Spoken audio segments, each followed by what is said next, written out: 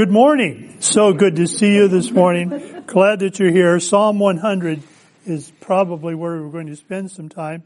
We're going to actually start with Psalm 23, but either way,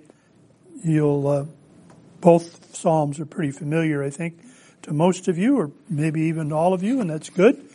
We're going to be talking about prayer once again today, and today we're talking about prayer as it rests in the Psalms. We've been working on our prayer life, and we just finished going through the Lord's Prayer, the disciples' prayer, the Our Father who art in heaven prayer, that one. If you don't recognize the titles, you recognize the first line, I'm sure, and that's fine.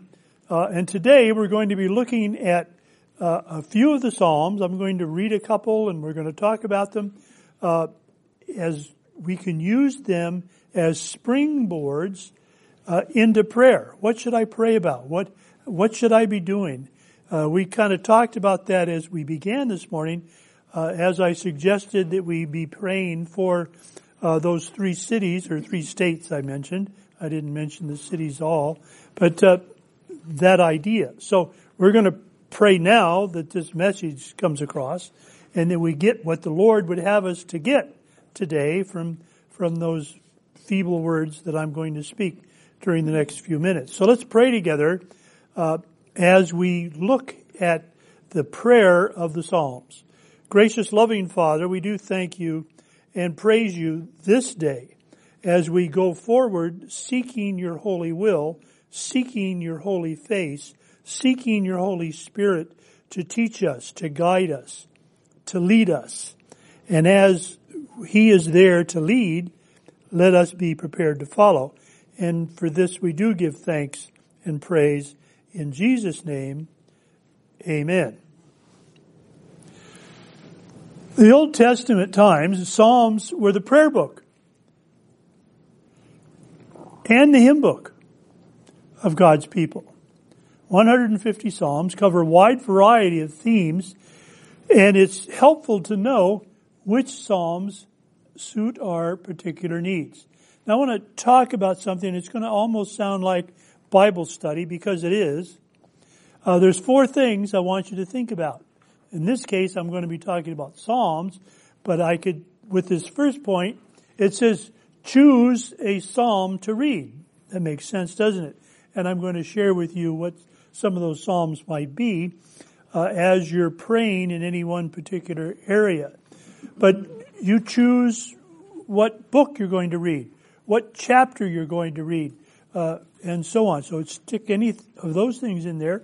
And we're talking about the general theme of things, and that's engaging ourselves in the Word of God, engaging ourselves in this love letter that God wrote to us. And we're going to be looking at a few of those notes, if I can put it that way, from the book of Psalms today. So choose a Psalm to read. And it says read it all the way through. And I'm going to use Psalm 23 as the example of what I'm talking about. But read it all the way through.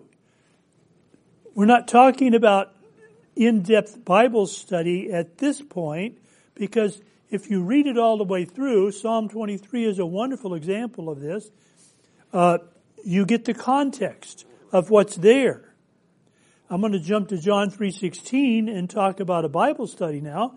If you understand the context of John chapter 3, then John chapter 3:16, the verse that we all know and can close our eyes and speak from memory, and what did you just say? I don't know, but it's in there somewhere.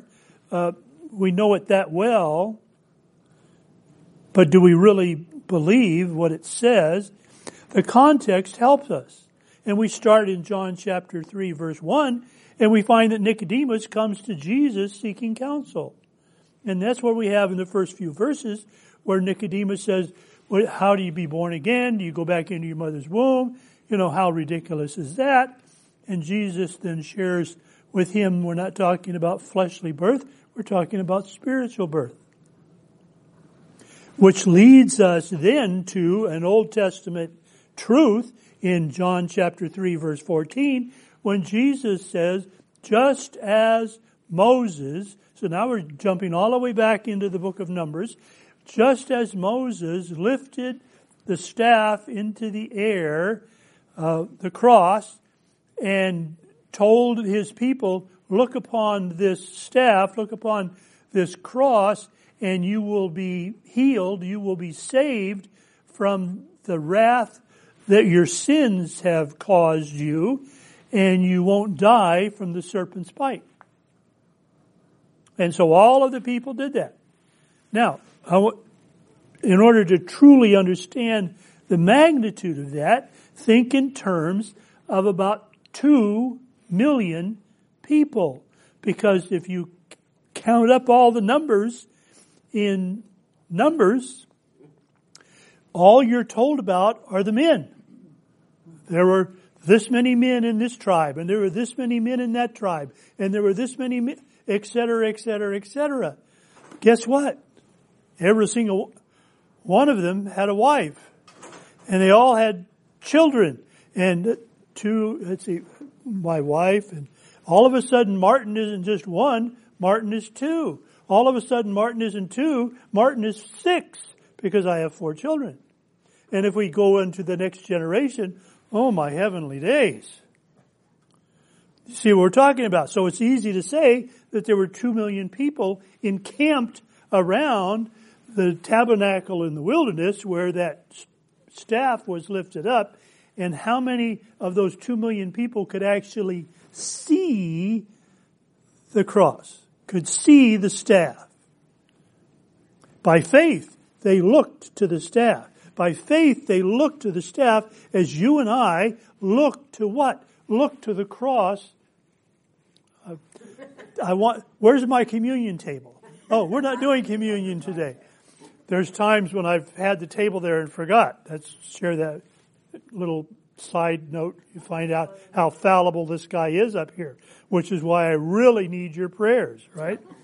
You understand that? But that idea of by faith, we accept the faith, or we accept the sacrifice that Jesus provided for us, and that's John 3:16, for God so loved the world, that He gave His only Son.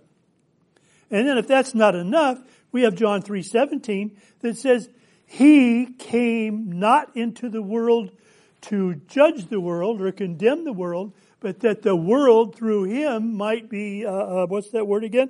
Saved.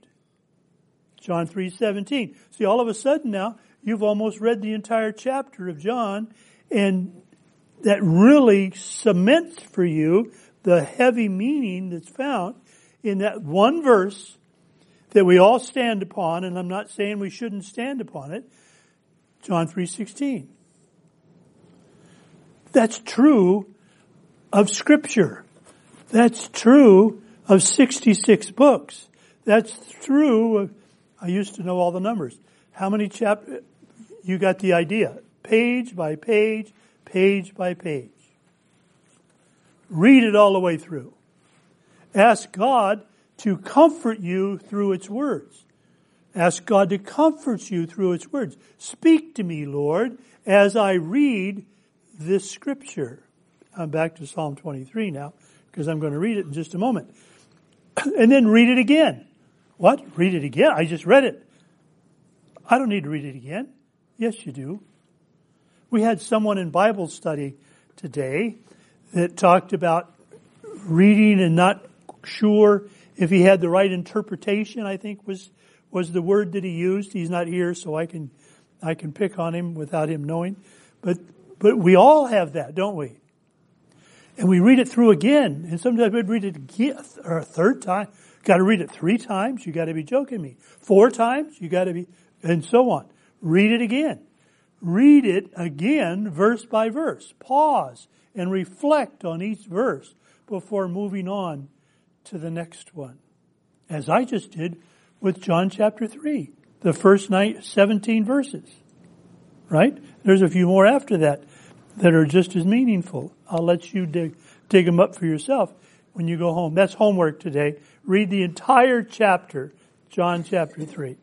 Okay, so read it again, verse by verse. Pause. Reflect. That means stop and think about it. What is God saying to me? And actually, I want you to think this way, because I want you to think, what is God saying to me? Not to the world. I don't care about the world. I'm in a private Bible study right now. I'm going to private prayer time. Me and God are going to talk today. God and I are going to, either way, whichever way works for you grammatically, that's the way. It's going to be a personal time. It's like when you go in to the pastor's office and it's just you and the pastor, or you go into the principal's office and it's just you and the principal, or you and the commanding officer, or whatever. Just God and me are going to be conversing back and forth, and we're going to be talking back and forth. And I'm preparing myself for that. I'm preparing myself for that. And so Psalm 23. If you've been to a funeral, you've heard the verse. You've heard the verses. All 6 of them. Some of you have probably memorized it. Let's listen. Called the Shepherd's Psalm. But the shepherd doesn't speak at all. So it's also been called the Sheep Psalm. For it's the sheep that do all the speaking when you think about it. And we have been called the sheep of God, haven't we? We are the lambs of God. There's the book of John again. Where's Mike? My former co-pastor says the only book that I really know is the book of John. And sometimes I wonder if he might be just a little bit maybe right. But we won't go there today. I won't mention him again, I promise. The Lord is my shepherd, I shall not want. The Lord is my shepherd, I shall not want. Now, I'll assume we've already read this through completely once or twice, and so I'm down to the verse by verse thinking about it portion. He makes me lie down in green pastures. Now think about that. I'm a sheep. The Lord is my shepherd, I shall not want. I shall not be in want. This is not King James, shame on it. He's going to take care of me. I'm not going to be fearful. I'm not going to have cares. Manna is going to come from heaven. We can put it that way. The Lord is my shepherd, I shall not want. He makes me lie down in green pastures. Think about that in the physical sense. What does a shepherd do?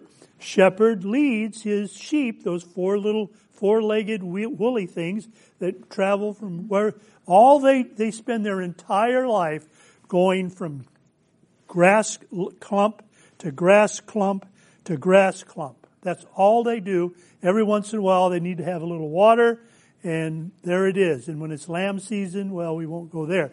There's enough biology for you right there. But he makes me to lie down in green pastures. He makes me. He forces. Why does he make me?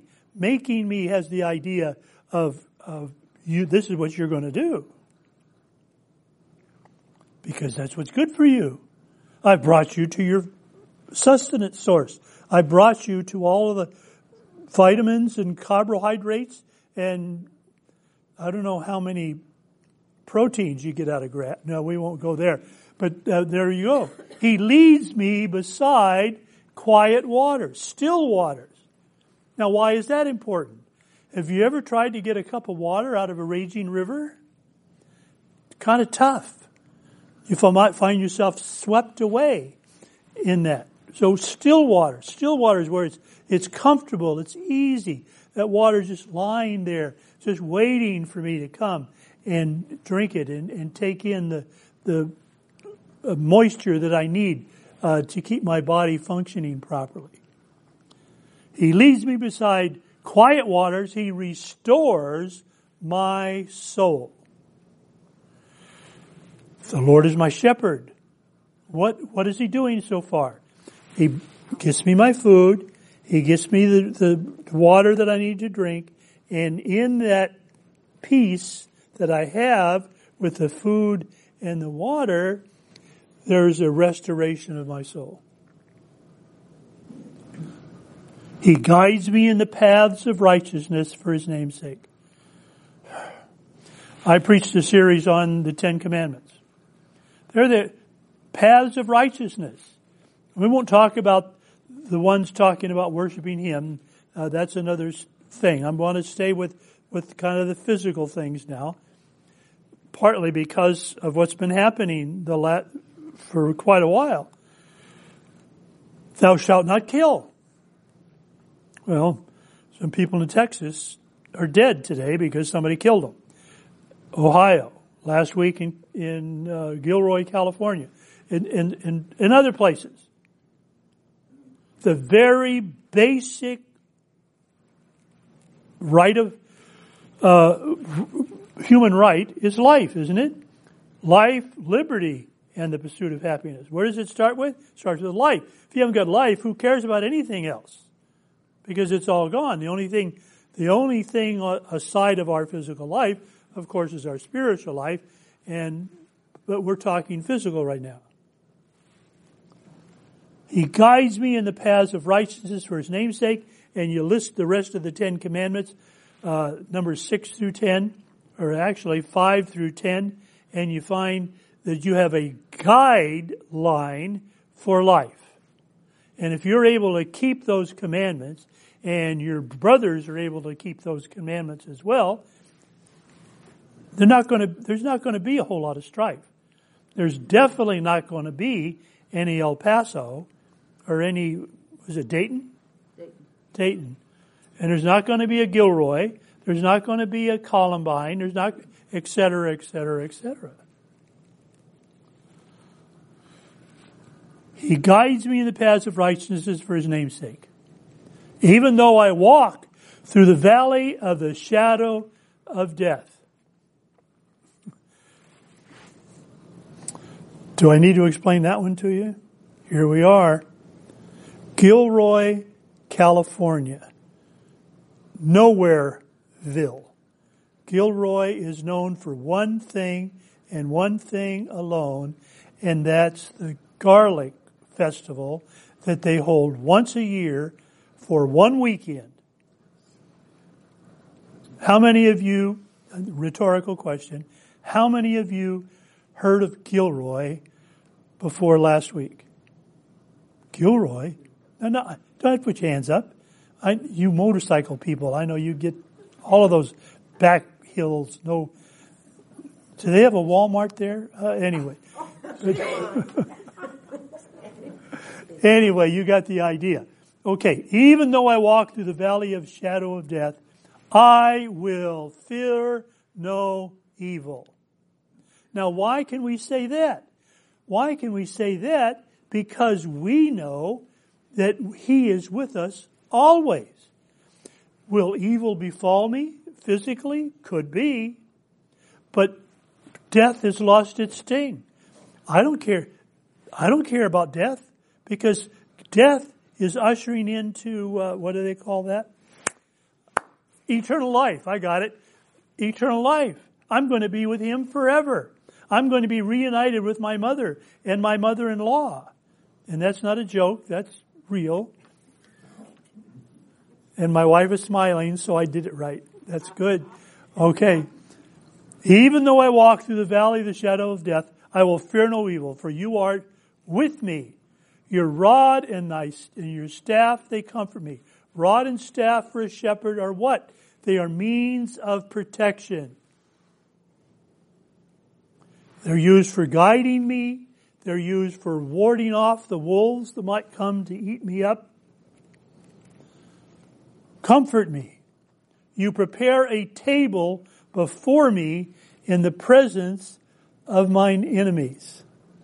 Now this is interesting. I've never learned this before. This table before me in the presence of mine enemies. When a sheep gets sick, what do the other sheep do? They ostracize you.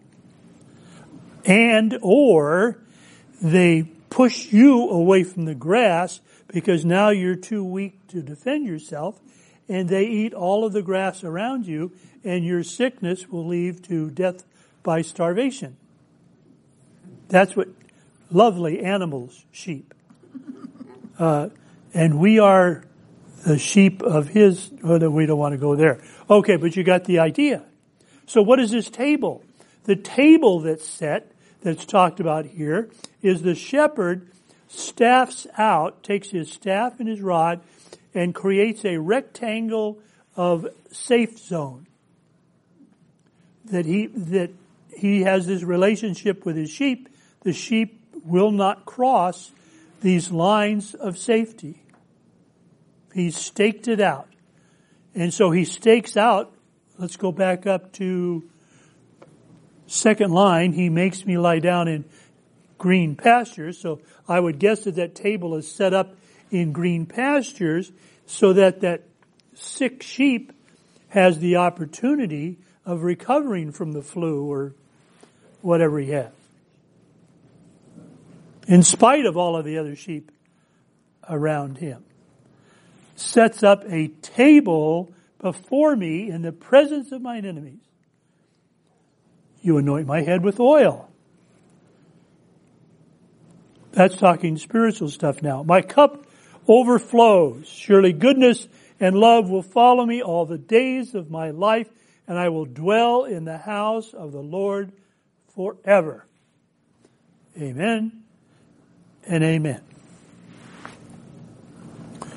Why is that a funeral psalm? Because someone that we love, that's why we went to the funeral usually, someone we love is no longer here. Someone passed away. Mother, father, uncle, cousin, one of those people in the cities that we've already talked about have passed away. That 2-year-old, I don't know if it's a boy or a girl, a 2-year-old child that was killed in Texas. Oh, just makes me shiver to think about it. But I'll dwell in the house of the Lord forever. So, Psalm in a time of crisis is the 23rd Psalm. Sometimes we need to be reminded of exactly what I've reminded you of as looks like I've preached the 23rd Psalm today, but there it is. It's worth knowing. It's worth thinking about. When I am looking for a spiritual grounding, a foundation for my prayer life, why not start here? Why not be reminded of who God is? Who is God? The Lord is my shepherd. What does a shepherd do? He takes care of his sheep. He's fully responsible for the life of those sheep. Without the shepherd, every one of those sheep are going to die. They're going to be devoured by wolves. They're going to run away and not be able to find the grass. They'll die of thirst, etc., etc. They'll fall into a hole and can't get out. No shepherd to pull them, etc., and so on. So in times of crisis, we start at the Psalms. Now there's a whole list. In fact, I think I'm going to generate some of these Psalms for you next week, and I'll give you a handout of where some of these Psalms are found. Psalms 4 and 5, 11, 28, 41, 55. You're writing those all down? Those are all Psalms that do the same thing that Psalm 23 does in different ways. So in time of crisis, how do we pray? How do we pray? But they're Psalms of joy. And the signature verses today was Psalm 100. And so let's just go there. Let me read it to you. Okay? 5 verses. I think we can make it. We have time? Why, yes, we do. Shout for joy to the Lord, all the earth. Worship the Lord with gladness. When's the last time you did that? That's a rhetorical question. No hands raised. Come before him with joyful songs. Know that the Lord is God. Now let's stop there for a second because, I just sang 3 hymns. Did you mean them? Let me say that word again. Did you mean what you sang? That's the key. I mean, this isn't just a song fest. When we're proclaiming our love through God in what we call the worship portion of the service. I really think that worship is kind of misused, or it's too narrow a definition, because this entire service is worshiping Him. We're worshiping Him right now, and you're putting up with me talking about this. That's worship. And then Shirley comes up and puts down the icing on the cake. Very good. I'm glad that she does too. And Rosie, and Ruth, and Philip, when we can get him into town. Know that the Lord is God. It is He who made us, and we are His. We are His people, the sheep of His pasture. See, now we go all the way back to Genesis chapter 1. In the beginning, God created the heavens and the earth. And then you read the rest of the chapter, and then He created this, and He created that, and He created the other thing. He created the animals, He created the fish, He created the da-da-da, and then He finally got around, well, I guess I'll create Adam now. My emphasis for reasons. And then Adam shouldn't be alone, so I'll create Eve. Do that in a very special way, and we won't discuss the biology of that. But that's God. He who made us. We are His people. We're the sheep of His pasture. His pasture. Who owns this? Some corporation, we would think. Or multi-corporations, we would think. No. God owns this. This is His. All of this is His. And He gave us new carpet. Can you still smell it? No, it's actually not too bad now. Okay. Enter His gates with thanksgiving and His courts with praise. How can you not? Let's think about Thanksgiving. We go to somebody's house for Thanksgiving, and they've got this table just full of food. I was going to say stuff. But you got the turkeys, and you got ham, and you got all of the 7 kinds of pie. And I have to think, Shirley's mother, she was a delight, because when we went to a Christmas or Thanksgiving or whatever, and it was time for the dessert, and we say, well, Marion or Mom, depending upon who's talking, do you want a piece of pie? And she, oh yeah, of course. And she said, well, which kind would you like? And she said, well, I'll have a little sliver of each one. I've actually seen an entire plate of pie handed to my 85, 86-year-old mother-in-law with a spoon or a fork. I don't remember what she was using by that time, but with all of the flavors. She had 5 or 6 flavors there, and it filled up an entire dessert plate. Wow. Pretty neat stuff. That's what we're talking about. We enter into a feast like that, and it's a happy time. It's a joyful time. It's not a time to throw rocks at one another. Families set aside what's going on, and it's so good to see you. Praise God, I don't have to see you again until next year. But that's how many of us have done that, by the way? I can smile at you this entire day just remembering that I don't have to do this again until next year. And if it's leap year, I get an extra day off. Shirley loves leap year, and you can ask her why. Okay. For the Lord is good, and His love endures forever. His faithfulness continues through all generations. Now there is a psalm for joy. There's a psalm for joy. For all generations. It doesn't stop. What generation am I if we start from Adam? How many greats do I have to add to get to grandfather for Adam? Adam is my great, put a power number there. It's an extensual power number. My great-grandfather, great, and keep going. That's who he is. All generations, it says. Psalms of joy. Select a verse from a psalm of joy. Joy of the heart, Psalm 4:7. Joy in singing praises, Psalm 5:11. Joy in God's presence, John 16:11.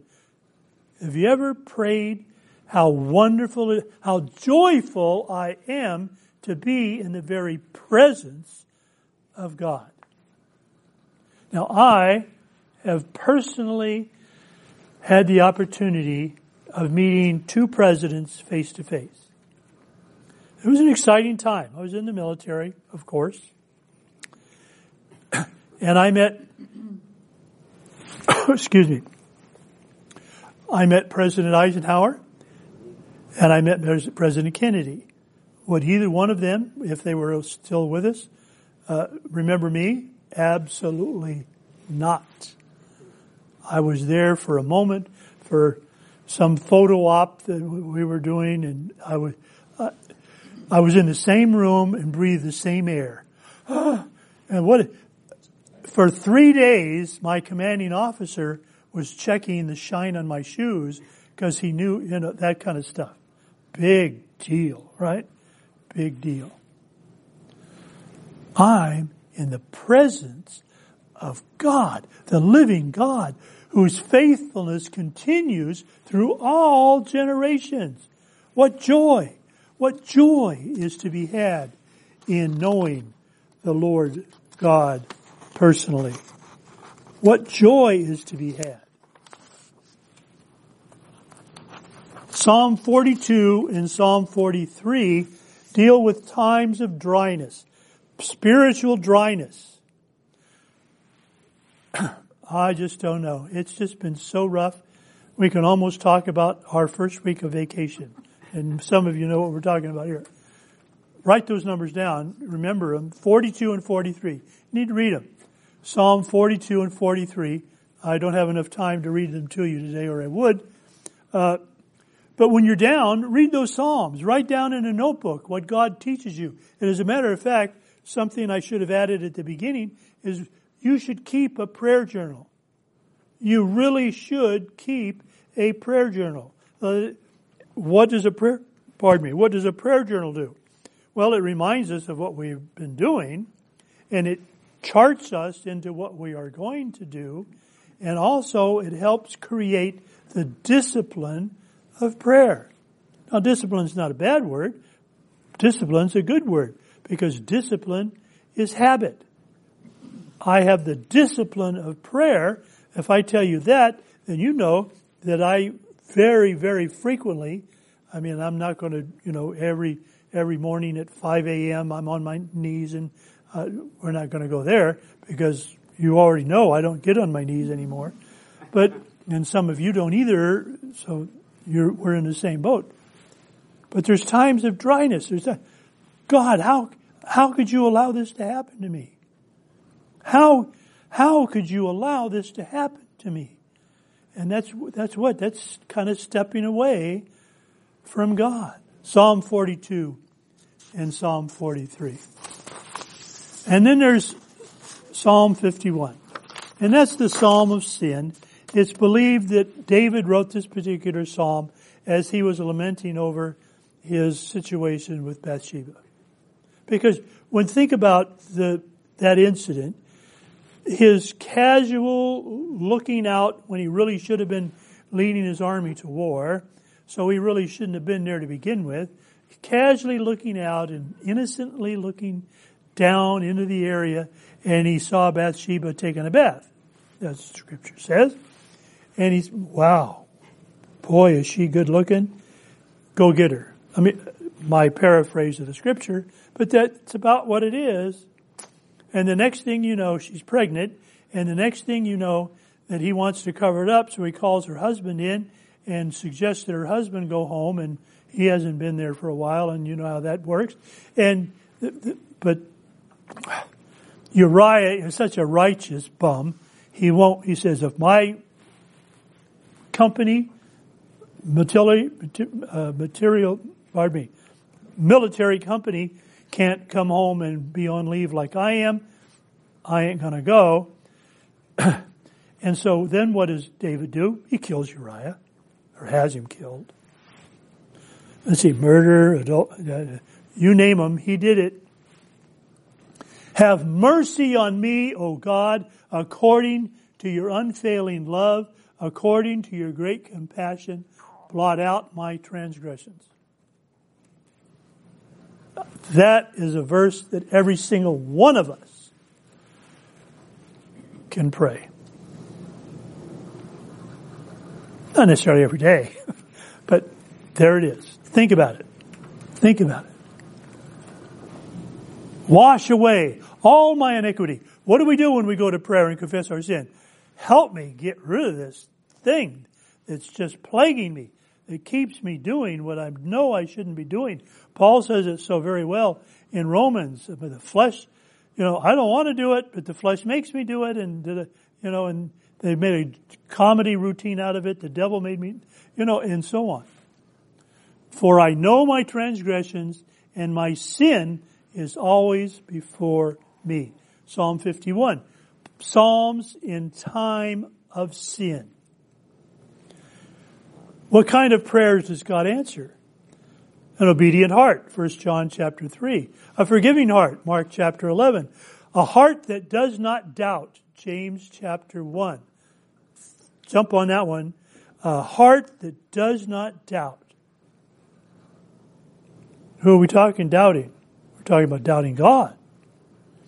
A broken heart, a broken and contrite heart, God, you will not despise. An undivided heart.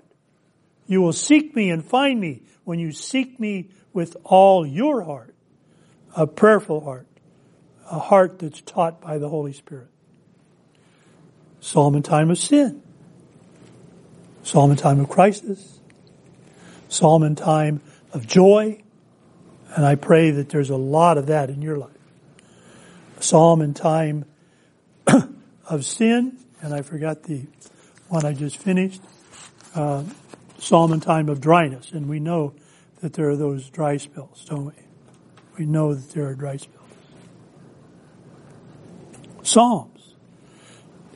Why are we mentioning Psalms today? Because they were basically the prayer book of the Israelites.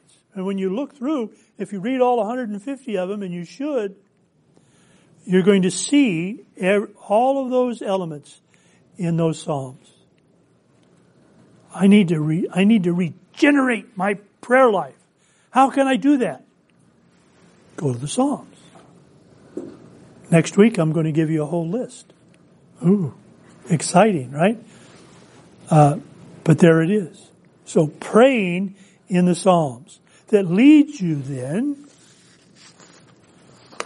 to this. When you have a right heart with God, then when we start talking about these, and we talk about the ones that are too personal that you wouldn't let me write on the bulletin, but you've shared with me, and I know about half of you, I have some personal prayers that I pray for you, not with you, but for you, that you've shared with me, that don't make it to the bulletin.